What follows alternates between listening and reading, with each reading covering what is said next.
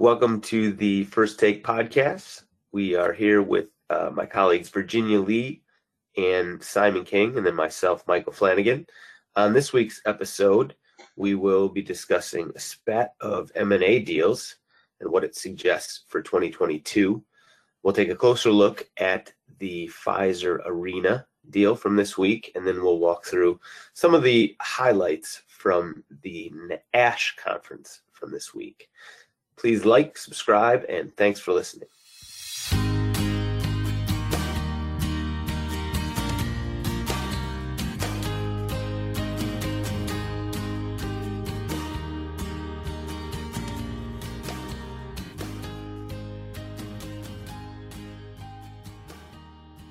So this week saw two of the biggest M&A deals of the year announced.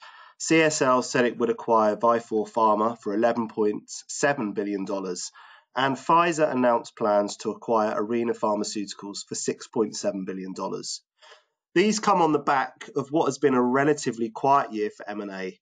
Virginia, do you think these deals are a sign of more to come? And what's your take on the outlook for M&A heading into 2022? Yeah, so you can never really predict M&A, but overall the outlook does seem to be really rosy heading into 2022, and there's a lot of factors contributing to that here. So first, there's been a bit of a you can only go up from here mentality since M&A activity was generally pretty slow in the early part of the year, and that was driven by a couple of things. First, we saw valuations were pretty high across the board in biotech in early 2021. COVID drove a lot of investors towards healthcare, and we were in what some would call bubble territory with biotech stocks. And then secondly, companies were generally pretty flush with cash. 2020 was a huge fundraising year, and we saw a lot of small to mid-sized biotechs raise a lot of funds, and they had enough cash runway to really move ahead independently. And then lastly, there were some concerns over increased FTC scrutiny of pharma M&A deals. At the beginning of the year, the acting FTC chair said that they were going to be taking an aggressive approach towards pharmaceutical mergers, and it wasn't clear at the time whether they were referring to just big mergers on the level of Bristol Myers and Celgene, or whether they were also talking about smaller deals that are really the bread and butter of the industry. So that kind of set the scene for 2021. But heading into 2022, the landscape has shifted quite a bit. We've seen several billion-dollar deals close without any troubles. So like Sanofi's acquisitions of Kadmon and of Translate Bio, Pfizer's takeout of Trillium, and that's seemed to quell some of the concerns. And then biotech valuations have also undergone a correction over the course of the year. So they're at a level that are much more attractive to buyers heading into the new year. And then when you look at the potential acquirers themselves, you see that big pharmas are just sitting on enormous cash reserves. So they have a lot of money to spend on M&A, especially a company like Pfizer with billions coming in from their COVID vaccine sales and now their antiviral. And then the need has never gone away for pharmas to look for their next big pipeline programs, their next big platforms that are going to drive growth and then offset looming patent expirations. So, we have pharmas that are well positioned to make acquisitions, and we have that combined with subdued biotech valuations and some of the uncertainties around FTC scrutiny lifted. So while there's no guarantees, the consensus view right now is that the stage is set for what could be a really active M&A period. And you just mentioned Pfizer there, and I think obviously a lot of people are going to be looking at Pfizer to be a trailblazer, given the cash flow. And I thought what was, quite interesting about the Arena deal in particular was the timing. The focal point of this deal is really an ulcerative colitis drug, which has got phase 3 data due to read out early next year. And so that's going to provide a really near-term opportunity for people to evaluate whether this is money well spent, whether the deal is a good one. And I think you could possibly argue in normal circumstances that the buying company would perhaps like a little bit more time for the dust to settle. So, we're looking at this and we're looking for sort of signs of what Pfizer's going to do, but perhaps this is evidence that they're willing to bend the rules slightly, given that it not only has a lot of M&A firepower because of the COVID situation with the vaccine and the antiviral, but I think there's now an expectation baked in from shareholders that they are going to do deals and they need to do deals. I think the other thing, sort of staying focused on this deal with Arena for a moment, it's obviously a pretty spectacular validation of Arena's pivot from a company that sort of 8-10 years ago was really struggling to make its mark in the field of obesity. It's pivoted to immunology. And then the other is Big Pharma's continued focus on these types of immunology assets. And in this case, it's Arena's S1P modulator, etrasimod. Now, these drugs maybe lack the wow factor that biotech investors are attracted to, but there's clearly significant commercial attraction from Big Pharma. And Pfizer was talking up etrasimod this week as a potential best-in-class agent, which you'd naturally expect in these circumstances. But key opinion leaders in the UC field do sort of agree with this. They think it's potentially safer than other drugs in the same class. And we've actually had KOLs in the past mention that, the drug would be suited to Arena gaining a partner. So the fact that they've been acquired by Pfizer, obviously with a view to maximising its potential, assuming that the phase 3 data is positive and it reaches the market, sort of certainly fits the bill. The other thing, of course, is how this fits into Pfizer's broader portfolio. They look to be focused on safety with this asset. Does that reflect their attitude towards the JAK inhibitor market? Well, possibly. Obviously, the issue around safety with JAK inhibitors has been raised by Pfizer's Xeljanz. And the other interesting thing is that they spun out a couple of TYK2 inhibitors recently into an as yet undisclosed joint venture with another company that they're going to hold a small interest in. So I think there's definitely a suggestion that its focus in this market has shifted slightly. Now, we've also recently had safety labeling for the JAK inhibitors updated. And what I wanted to flag was some research that we ran last week. We published the results this week, polling rheumatologists in the US. And the feedback suggests actually that, and this poll was focused primarily on AbbVie's Rinvoq, which is, I guess you could say, it's widely perceived to be the best JAK, and it's expected to be the one that becomes the most widely prescribed drug in the class over the next sort of 12 to 18 months. So the poll was really focused on how these labeling changes are going to sort of potentially change the uptake of that drug in particular, which has so far escaped any sort of material impact from the initial safety data that was released for Xeljanz back in February.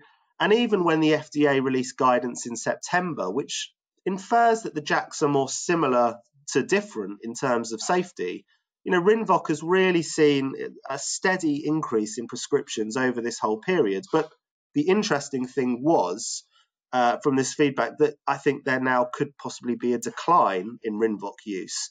And the feedback also suggested that AbbVie might have quite a challenge positioning the drug as, a shoe-in for sort of preferential second-line use after the TNF inhibitors, which is now where the FDA is stipulating that JAK inhibitors must be used.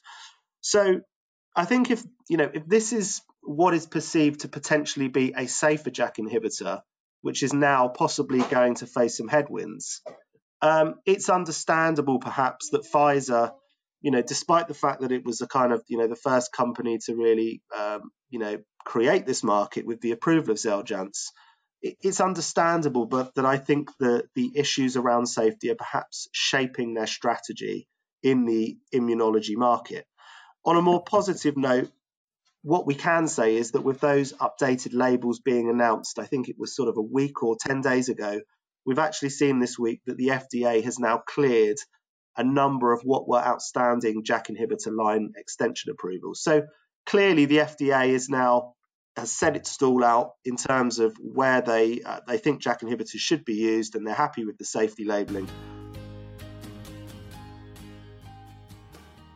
Switching gears here, let's focus on ASH. What were everyone's perceptions of the event this year? Yeah, so I think the biggest takeaway for me was, there's nothing really earth-shattering. As we've tended to see in recent years, a lot of the data, sort of gets teased ahead of time with abstracts and that sort of thing. So there was no big earth-shattering surprises. The way I sort of looked at it is I broke it down into the myeloma side and then the lymphoma side.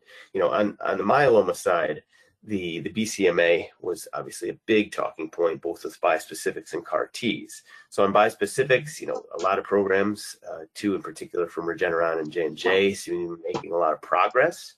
Early data suggests they've really sort of honed in on some go-forward doses, and the response rates have been, quite impressive. But the big question, of course, is going to be durability, and that's just going to take some time to see how it plays out.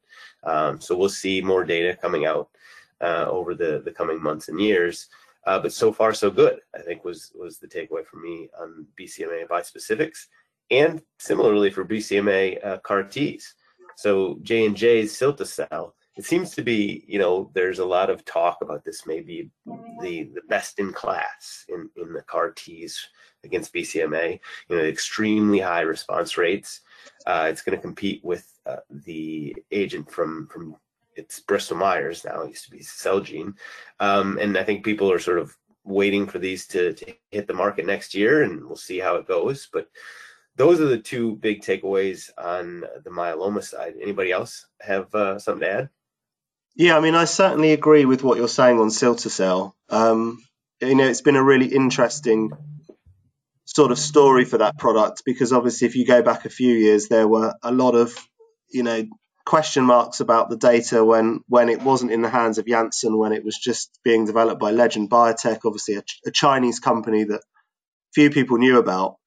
And it's been really interesting to see the sort of perception of it change. And obviously, there were two sets of data that really sort of caught the attention at the conference this year. There was the 2-year follow-up data in later line multiple myeloma, where it continues to show these really impressive response rates and complete response rates.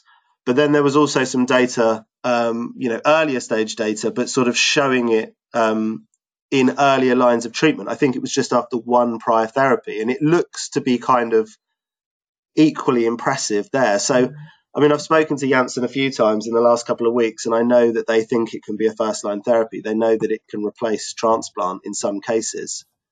But I think, one of the other things I would say is I completely agree with you, Michael. I think, in terms of the sort of biotech buzzy sort of share price moving readouts that ASH has been associated with in the past, that there was definitely less of that this year. But I think in terms of, clinical practice, I think you're going to talk about the CAR T and sort of lymphoma and what have you.